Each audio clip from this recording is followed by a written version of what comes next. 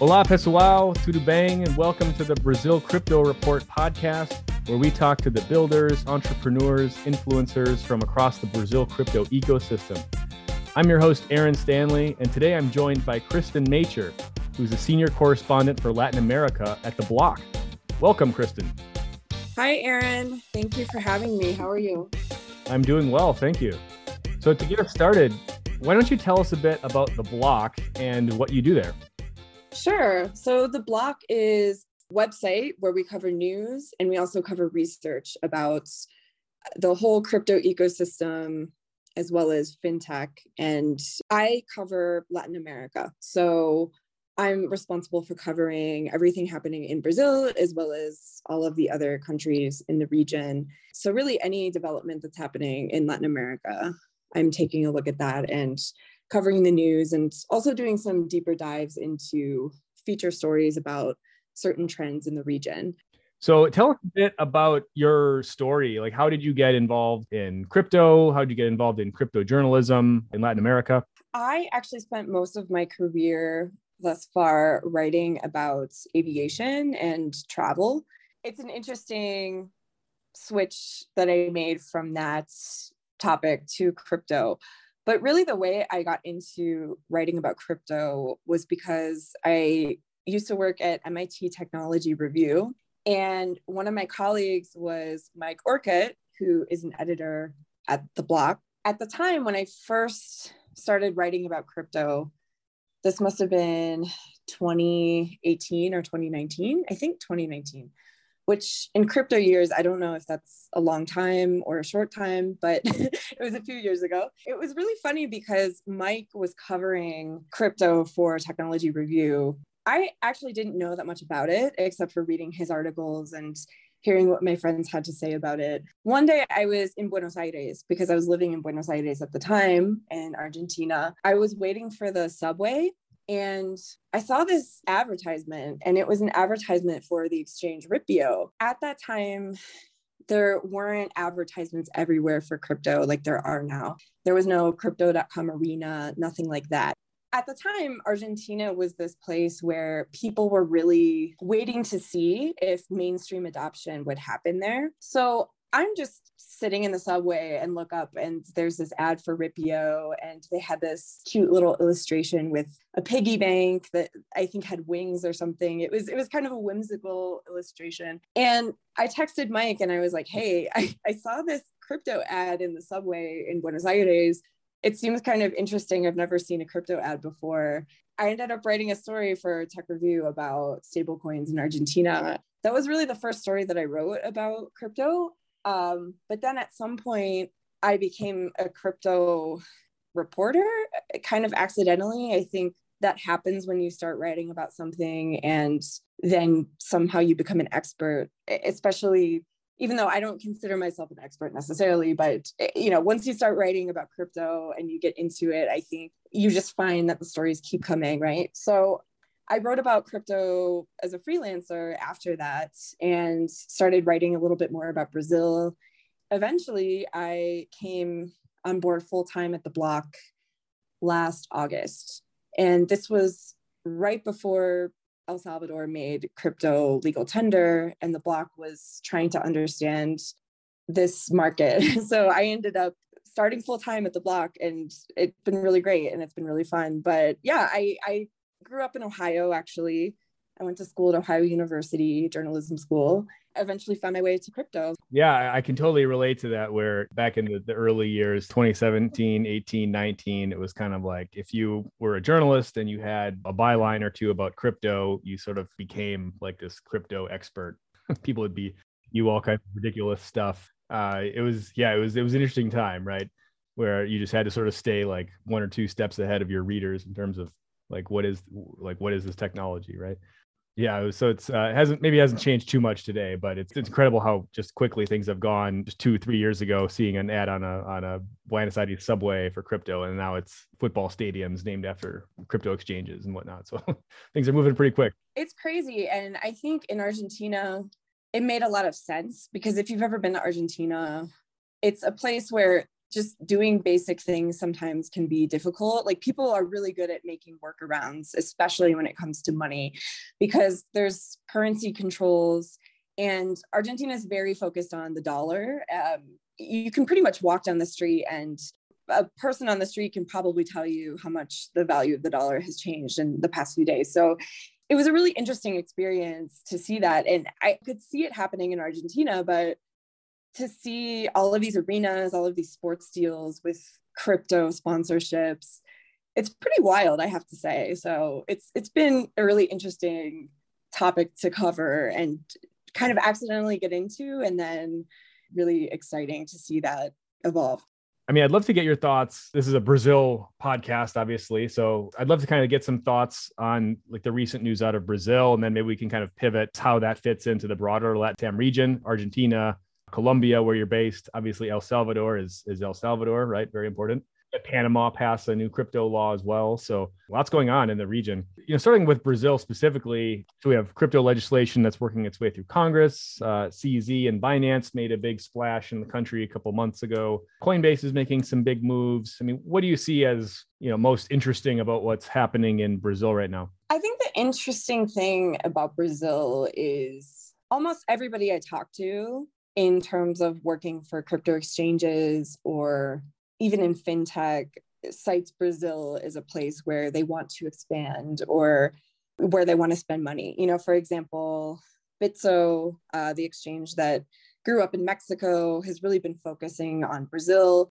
We're seeing all of these newer exchanges, or at least new to Brazil exchanges, wanting to expand in the country, which I think is really interesting. So I think that this interest in Brazil has really been building over the past year or two. And it makes sense that this type of legislation is in play and seems like it could be passed soon. Yeah, I'd love to hear your thoughts on that if you agree, but it seems like it has a chance of finally passing. Brazil has been working on crypto legislation since, I believe, 2015, several years. It seems like all of this is coming to a head, and really the interest in the country is at an all-time high in crypto. So the way I see this regulation is that finally there will be some kind of guidance for how these exchanges operate.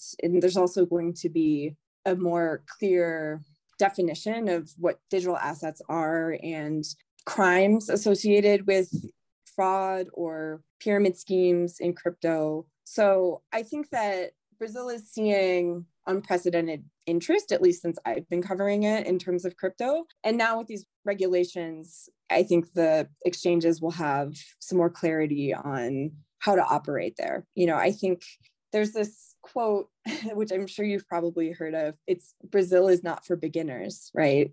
And it's this idea that Brazil is a place that many of us don't really know about, or, I think people are very familiar with Brazil as a culture and, some of the cultural aspects, but in terms of the day-to-day and what goes on in Brazil, I think that it's a little bit separated from Latin America, not just because of the language, but just because it's such a big country, and Brazil passing this type of legislation would be really big for the region because Brazil is such an important banking hub.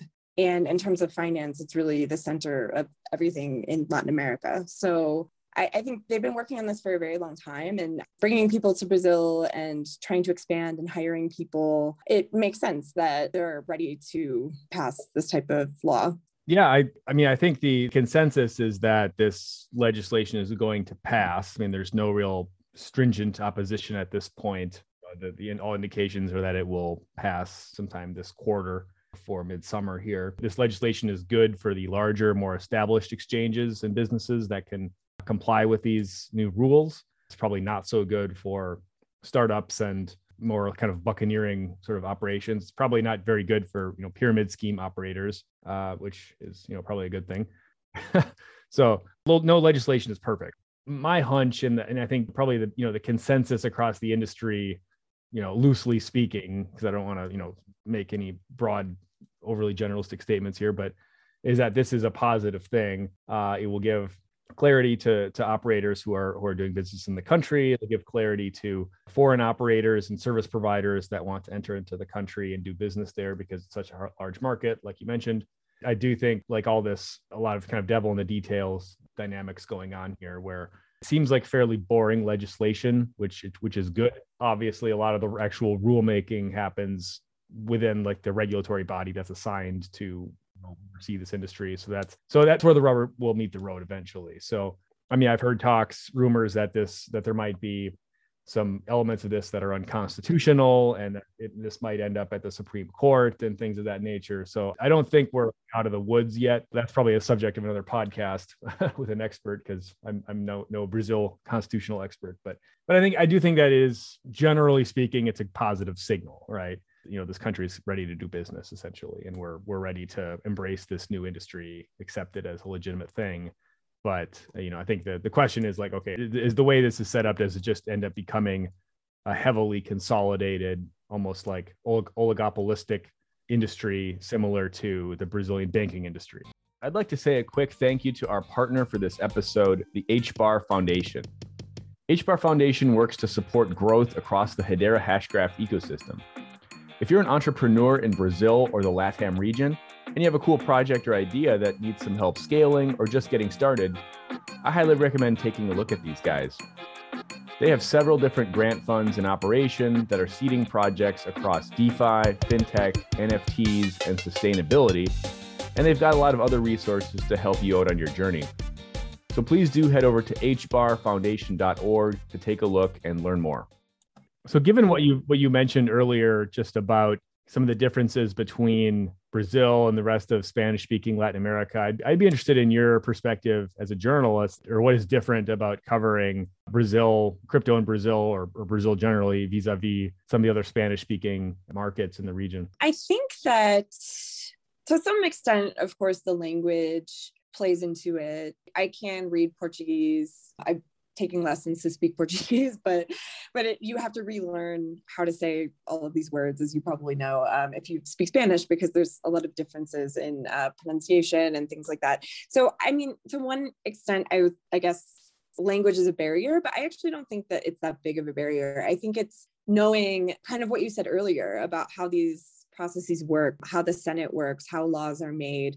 I know that this law, for example, was supposed to be voted on by the full Senate before, and it got delayed. And just figuring out why it was delayed and working through that was a little bit challenging. And one of my colleagues actually speaks Portuguese perfectly, natively. And, even she was a little confused by some of the legal terms. So I think that if you're outside of Brazil, I think that sometimes it can be a little bit challenging to know what's really going on. And from a policy and regulatory standpoint, just knowing how the sausage is made, really, and knowing how all of these different parts of the government work together or don't work together when it comes to crypto. And I think that, Brazil is a place where it's really its own part of Latin America. So if you're not familiar with Brazilian culture, I think, or just the way that things work there, it can be sometimes challenging to figure out what's really going on. So obviously the way that you get around that is to just talk to people. I've actually talked to the government there, and they've been pretty timely with their responses and providing information. So, and they speak English as well if needed. So all countries in Latin America, I think Brazil is a little bit different because it's such a big country, and it's just, you just have to be there sometimes to know what's going on when it comes to some of these things. And, I think we do the best we can. I'm hoping to go to Brazil soon and spend some time there and do some reporting for my story. So hopefully that'll be coming in the next few months. But I think that something as well is that all of the countries in Latin America are different. Yes, most of them have Spanish as their native language, but I think sometimes we tend to lump everything together. And honestly, it's a little bit difficult because, for example, I'm in Colombia, and even though it's in the same region as Peru or Argentina, here people aren't necessarily aware of the day-to-day and what's going on in Argentina or in Peru, right? Of course, there's international news that gets disseminated everywhere, but they're all different countries. They all have their own ways of making laws, of adopting Bitcoin or cryptocurrencies. They all have their own challenges. And so I think, to some extent, yes, all of the Latin American countries face similar challenges, some more than others with inflation, with inequality and issues like that. But so I think it's one challenge of covering Latin America, and it's more than just a language issue. It's more of just knowing how a specific country works. So I try really hard to talk to as many people as I can in each country to get a sense of what's going on and to tell the story accurately. But sometimes it can be difficult if you aren't based somewhere, right? So, for example, in Argentina, I don't think I would have known about that story if I just hadn't been there in Argentina waiting for the subway. So, I approach stories differently than I would if I were just sitting in Boston, where I used to live, or sitting in New York. I think that you start to learn more about how people spend money and use money and what some of the challenges are that maybe you can't get unless you visit a place. I mean, crypto itself is it's an internet native industry, right? Where these are just, we're all just trading computer coins and whatnot from our desks wherever we are. So in a sense, it's not real. It's kind of it's geography agnostic, right? But when you have this intersection between crypto and, the real world, right? And especially in a region like Latin America, there's a bit more of a need for kind of payments innovation and investment opportunities and things. And there's actual real use cases for this stuff aside from just, speculation. But yeah, it definitely helps to be able to actually talk to people and just see how people approach this stuff on a daily basis, rather than just sort of rewriting, a press release from, my office in a WeWork in New York. It's helpful to actually talk to people and figure out what they find most interesting about this. And I do think that across different countries in the region, there's different sort of monetary storylines, right? Where Brazil has been essentially without hyperinflation now for about 30 years since the Real plan in the mid 90s. But Argentina, on the other hand, has been dealing with inflation, pretty much, nonstop, right? Right. It's been kind of one crisis after the other. So people in those countries, I think, have a bit of a different, especially the younger generations, right? Like the younger generation in Brazil, the under 40, under 35 generation hasn't really lived through a hyperinflationary episode, where in Argentina, that's sort of, everybody gets the joke, right? My assumption, at least, is that people in these countries would, be approaching crypto slightly differently just based on their life experiences. And I guess I'd be curious, you've spent a lot of time in much more of these countries than I have. So I'd be curious as to your thoughts on that. Yeah. So I think what you said about Argentina is right. The way I see Argentina is just a lot of people trying to solve problems, any way they can. In Argentina, there's more currency controls. So I believe this is still the case, but for example, each individual has a $200 limit to get dollars kind of in the official way. So what's happened is in the past few years, when the current president Alberto Fernandez came in, blue dollar in Argentina, which is this alternate exchange rate that you get when you buy dollars on the streets, came back. In Argentina, one of the reasons why people use crypto is because there's just controls on currency for inflation that aren't present necessarily in other areas of the world or aren't as strong. So this restriction on buying dollars, for example, there were also some other laws about spending money on transactions internationally and having taxes on those transactions as well. So there's a few different things that the government has done to control the currency, considering the inflation, but it makes it hard for people to find a way out of the currency. So that's why crypto has taken off in Argentina. People have used stable coins for saving. There's now some cards that people use where you can save in a stable coin and then, transfer it to Argentine pesos when you need to, when you pay for something. So I think that in Argentina, it's been really innovative, and there's a lot of developers that live there. There's a lot of innovation around crypto in Argentina. And I think that that's just come out of a necessity for finding ways to solve problems. So I think it's actually really cool and really interesting to just meet people in Argentina who are working down there and working on these problems. And it's a whole community, and they have meetup events, and it seems like everybody knows one another. And what you said about crypto being online in a place like Argentina, I think you start to meet the people that you're talking to online and start forming communities. And it's a really interesting scene. And I think it's really cool. So I think that in Argentina, the hypothesis that crypto was something that people needed to help them just live day to day, considering the inflation, is something that has proven to be true. You know, I don't know if that's the case in every country, but I think in Argentina, there is a clear reason why crypto is important. Other countries are different. You know, here in Colombia, there has been some inflation, but it's not like it is in Argentina. And the prices tend to be more in check.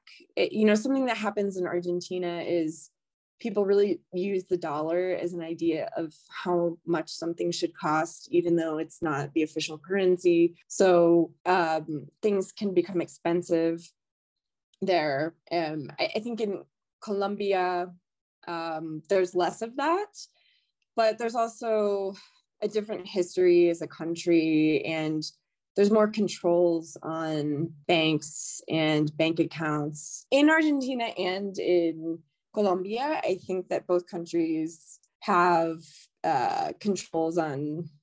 In Colombia is a little different than Argentina. It's also not necessarily easy to get a bank account if you're from a different country, but the landscape is a bit different. The inflation hasn't been as high, even though there has been inflation. So I think in Colombia, it seems like the banking industry is more conservative. In Colombia, there's actually a really interesting pilot program that's happening right now between banks and exchanges. So that's really interesting. Bancolombia has a partnership with Gemini. There's a few other exchanges like Buda and Bitso that are involved in this pilot as well. So I think in Colombia, they're taking an approach where perhaps it's more conservative, but they're also looking at crypto as well. It doesn't necessarily serve the same need and the need to save, and with the same kind of urgency as in Argentina.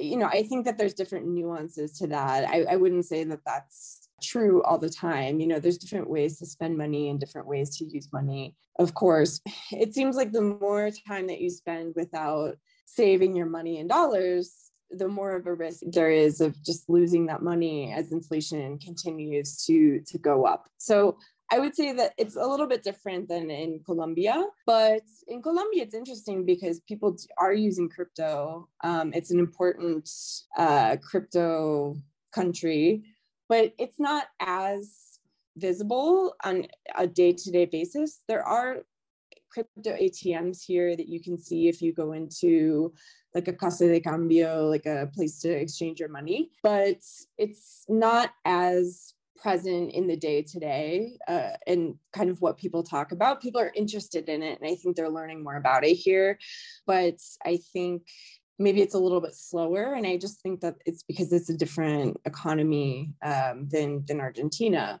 Yeah, but something interesting here in Colombia is that one of the biggest banks here, Bancolombia, has really started using QR codes a lot. And this is something I've noticed, especially during the pandemic. I don't know if it's just my own perception or if they've increased QR code usage, but you can go pretty much to any store, and especially places that are maybe outside of the city and more remote. And there's a good chance that they'll accept like a transferencia, like a transfer through a QR code or through a bank account number. And it's interesting because if you, for example, have a Bancolombia account, you can just transfer your money to that business's bank account automatically. It's really easy. It only takes a few seconds through the app.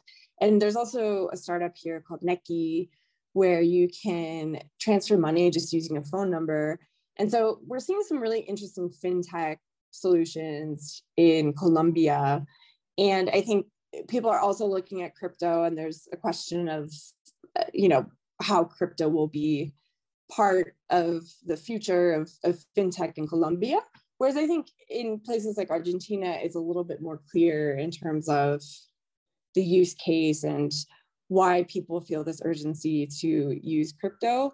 So I would say that this type of thing depends on each country. Adoption can be different depending on where you are. And, when you talked about this connection between being online and the actual physical place, I think that all of these things matter because we hear about this idea of financial inclusion in Latin America. That really, at the end of the day, has to do with how people use money and their day-to-day lives, right? Yeah.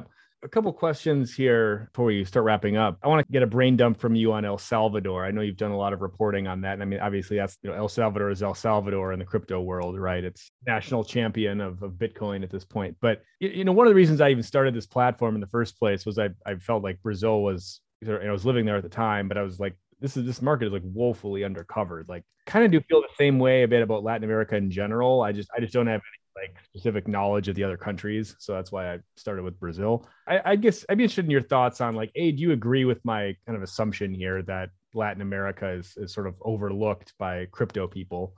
And then why or why not?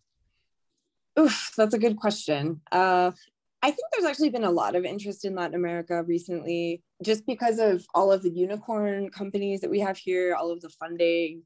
There's been a lot of interest in Latin America in terms of startups and in terms of funding in the region. So I think that crypto is part of that.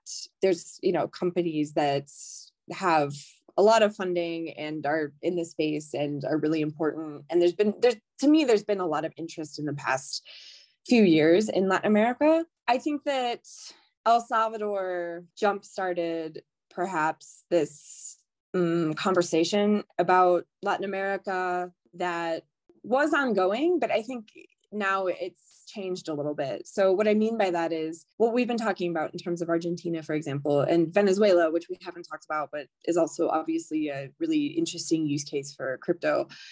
Those countries were the focus of the conversation in Latin America for several years before El Salvador made Bitcoin legal tender. And I think what's happened since then is the conversation has shifted a little bit to which country is going to be the next to adopt Bitcoin. And I think that I'm torn because I think I've seen a lot of interest in Latin America, but I'm kind of wondering how far that will go and how the conversation will progress. And so it's been still a little under a year since El Salvador made Bitcoin legal tender in September. But I think that it's caused more opportunities to talk about the region, but I think people are also just talking more in general about crypto as legal tender and this whole idea of what that even means and, if it's relevant. And also this idea of crypto adoption, which at some level are two different things, right? But this idea of a country overall accepting Bitcoin at every store or every business, people are thinking about those types of things now. I mean, to the extent they're thinking about those things in terms of Latin America, I think that's a good question. I mean, so I would say, to answer your question, I disagree a bit because I think that people have been talking about it a lot. I'm kind of wondering where that conversation is going to go in the next year or two. But I'm curious to hear why don't you think people focus on Latin America, or what about it is undercovered in your opinion? I mean, I'm supportive of everything that's happened in El Salvador, but it kind of just felt like people were piling on to the El Salvador narrative. The interest wasn't necessarily in the region or the country. It was just the fact that they were doing something that helps kind of advance the Bitcoiner narrative, right?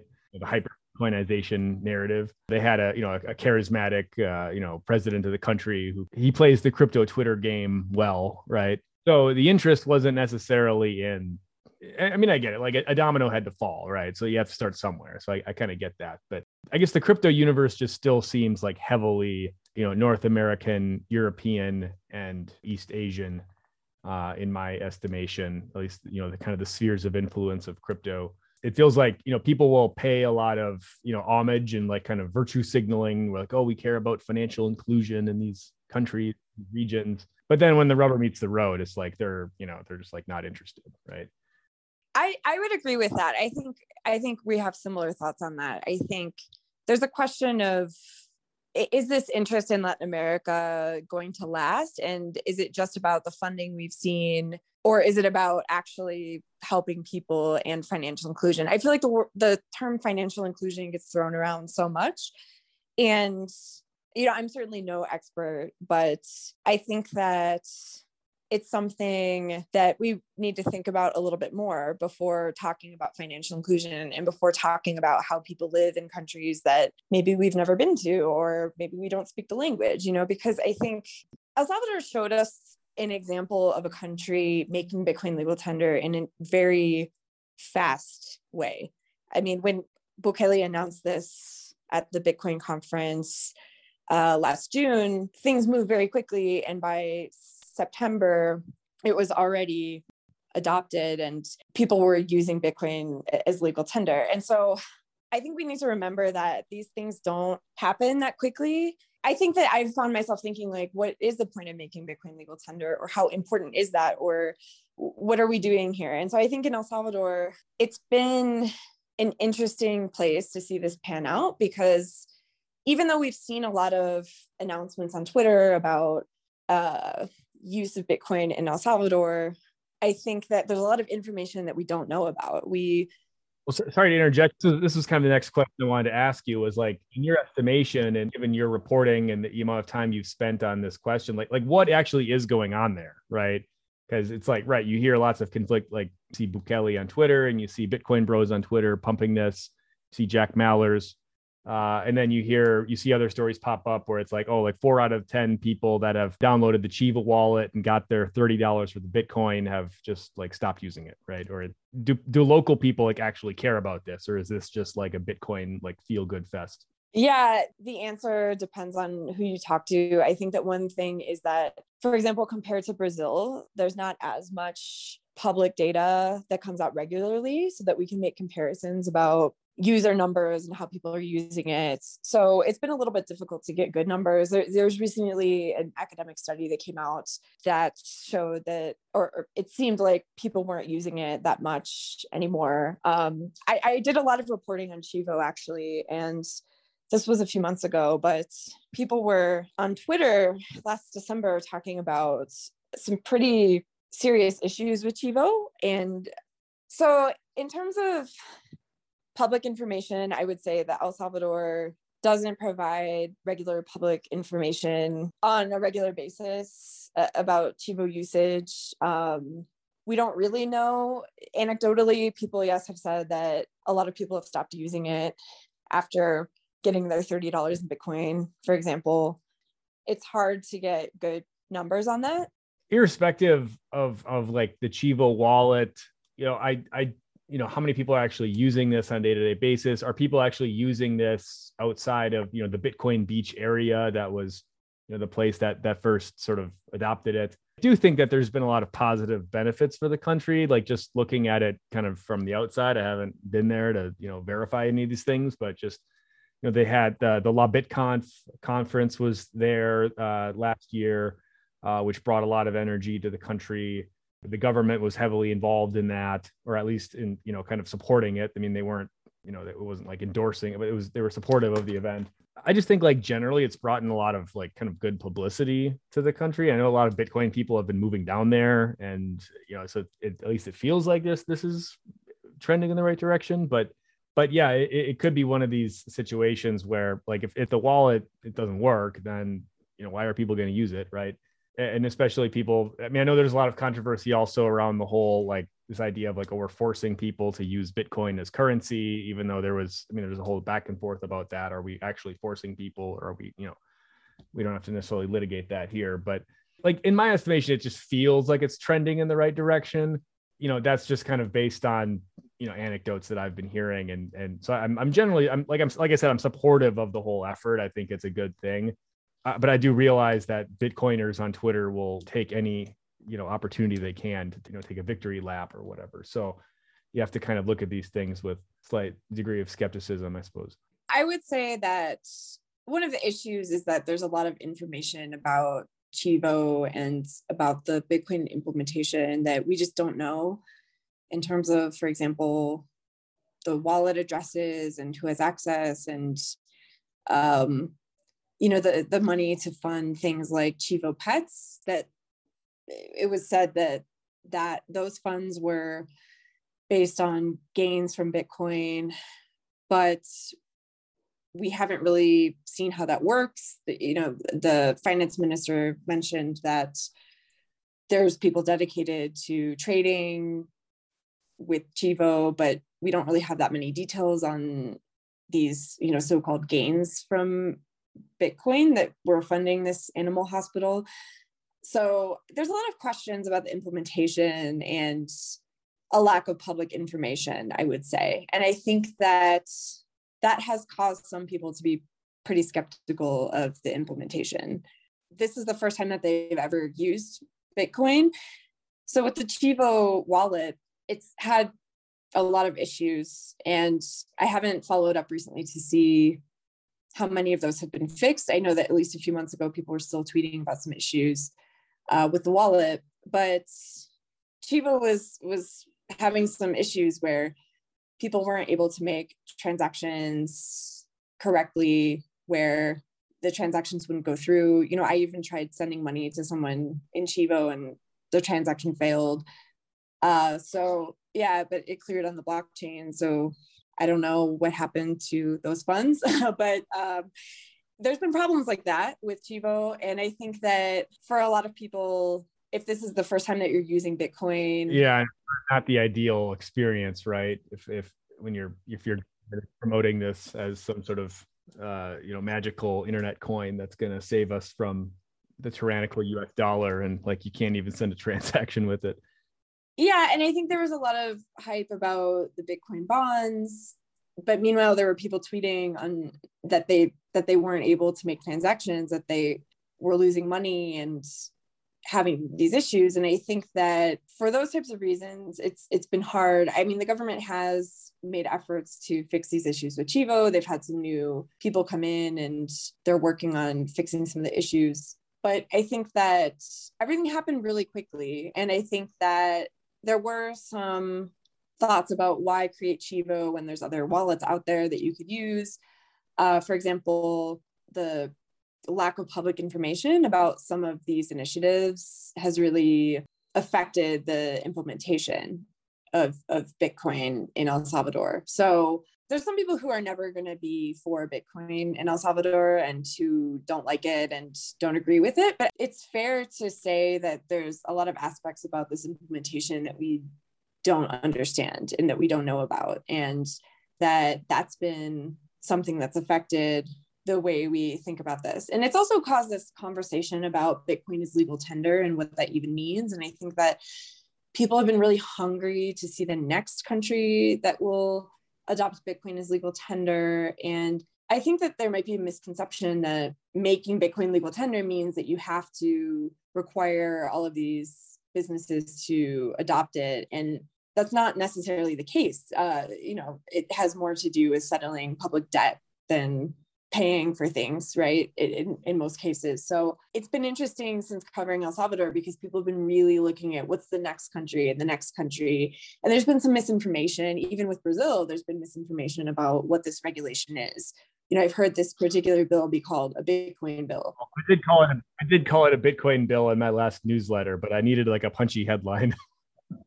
But I caveated by saying No, but I think Bitcoin as legal tender has been on the minds of everyone since El Salvador. And going back to your question about do people care about Latin America, I think that's a good question now that there's other countries that might be interested in making Bitcoin legal tender, and we're starting to look at that. Last question before we wrap up here. We'll ask this as almost like sort of a public service that will maybe make your job a bit easier, but you're obviously covering the whole region of Latam and Brazil. Like, what are some of the themes you're most excited about for the rest of the year? Like, what stories are you looking to write? What narratives are you looking to cover? What can folks do to reach out to you or to float ideas past you, et cetera? Sure. I'm really interested in the policies and regulations around Bitcoin across Latin America. And I think I'm really interested in how communities are using Bitcoin or interesting grassroots-led projects in different countries. So if there's anyone that's working on an interesting projects in Latin America, whether it be with crypto or fintech, really focusing on solving problems in these particular countries, maybe countries that we haven't heard as much about. We've covered Brazil, we've covered El Salvador. I'm interested to hear in what's happening in other parts of the world as well. And if you're a developer and you're working on something interesting, I'd love to talk to you. So thank you so much, Kristin, for coming on. And where can people find you or learn more about you or reach out to you? You can reach out to me through email. My email is Kristin, Kristin, .majcher @theblockcrypto.com. That's my email. I'm also on Twitter as K_Mach. So K_MAJCH. And you can also read my stories on the Block website as well. Well, thanks so much for coming on the show, Kristin. Really appreciate your time and look forward to having you again soon. Thank you. Bye. Obrigado, everyone, and thanks for listening. Please make sure you subscribe to the Brazil Crypto Report newsletter on Substack if you haven't already. And please do give the show a 5-star rating on your podcast app if you enjoyed this content. We'll be back soon with another great guest.